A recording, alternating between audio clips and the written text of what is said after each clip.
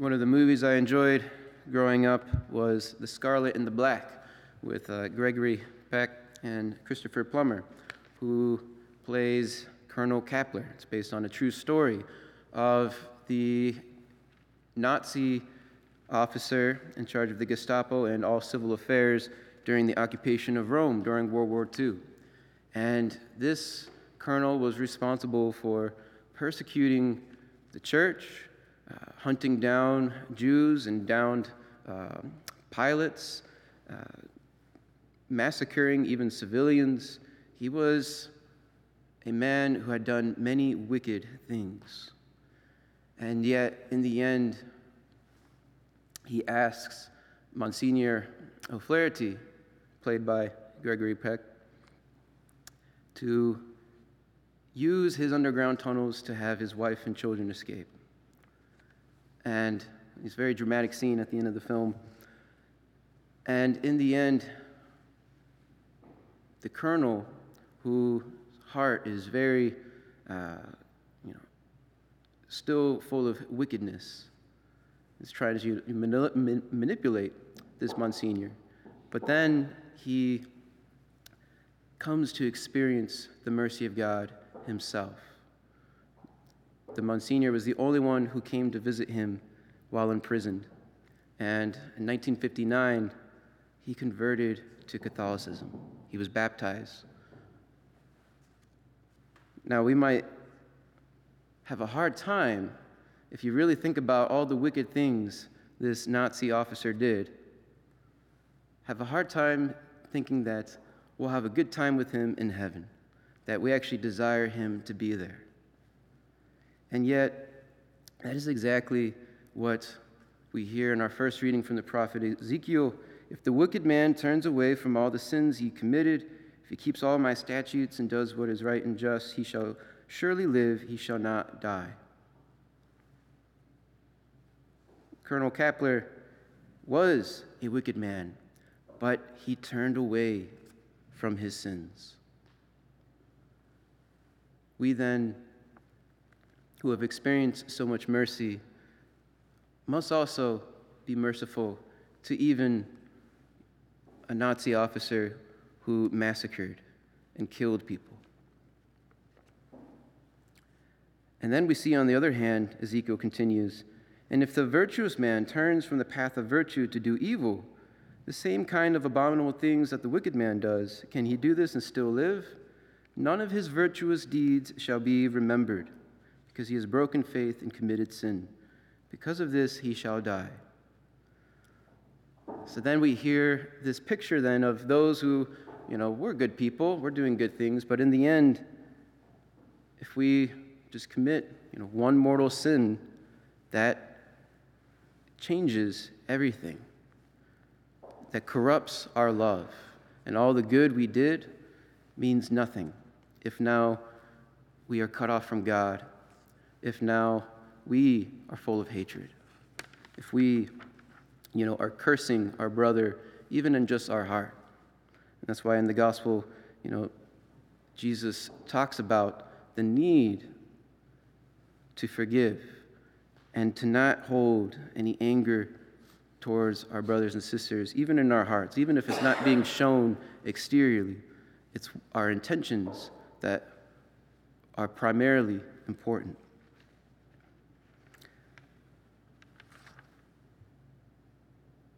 Ezekiel says, "You say the Lord's way is not fair. Hear now, house of Israel, is it my way that is unfair, or rather are not your ways unfair?"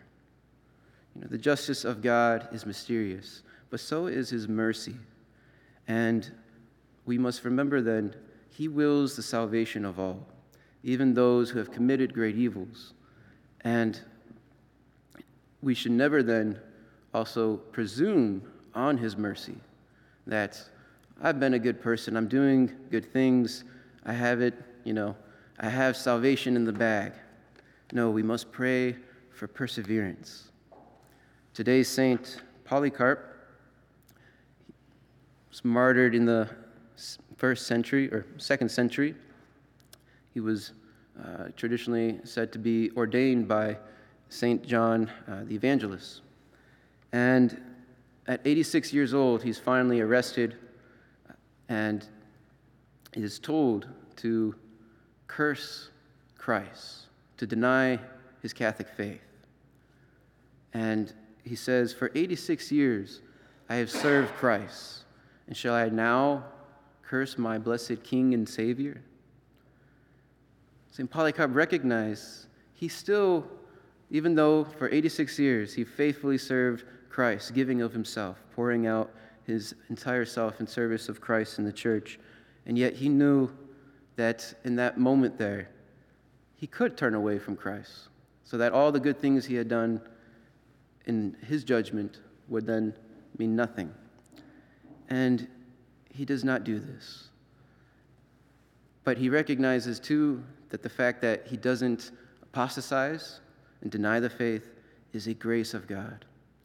And he gives thanks right before his martyrdom that he was found worthy to drink the same cup of Christ, to offer up his blood in witness of God.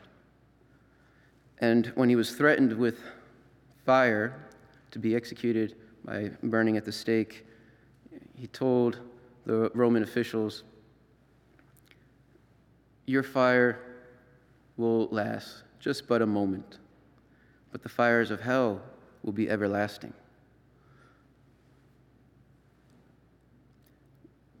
He knew which one to choose, but not because he just feared the fires of hell, but because he loved God.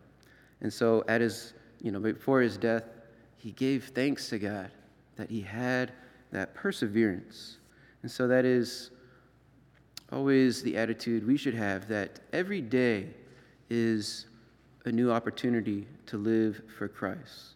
We can't just, look to our past and say, look at all the good I've done, I can take it easy today. Every single day is an opportunity to renew our love for God and neighbor. And the saints show us that example then, to pray for final perseverance, that we may continue to walk on that path of righteousness. And for others, though, who are not walking that path of righteousness, we are not to judge them or hate them. We are to pray for their salvation, to rejoice when they find Christ, and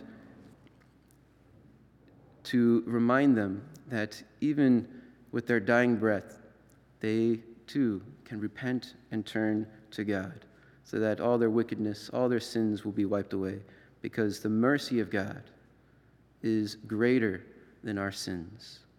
St. Faustina wrote in her diary, "Our sins are just but a drop compared to the ocean of God's mercy." May we then take full advantage to receive that mercy to the last day of our life, so that when we die, our backs are not turned to God, but are turned towards Him,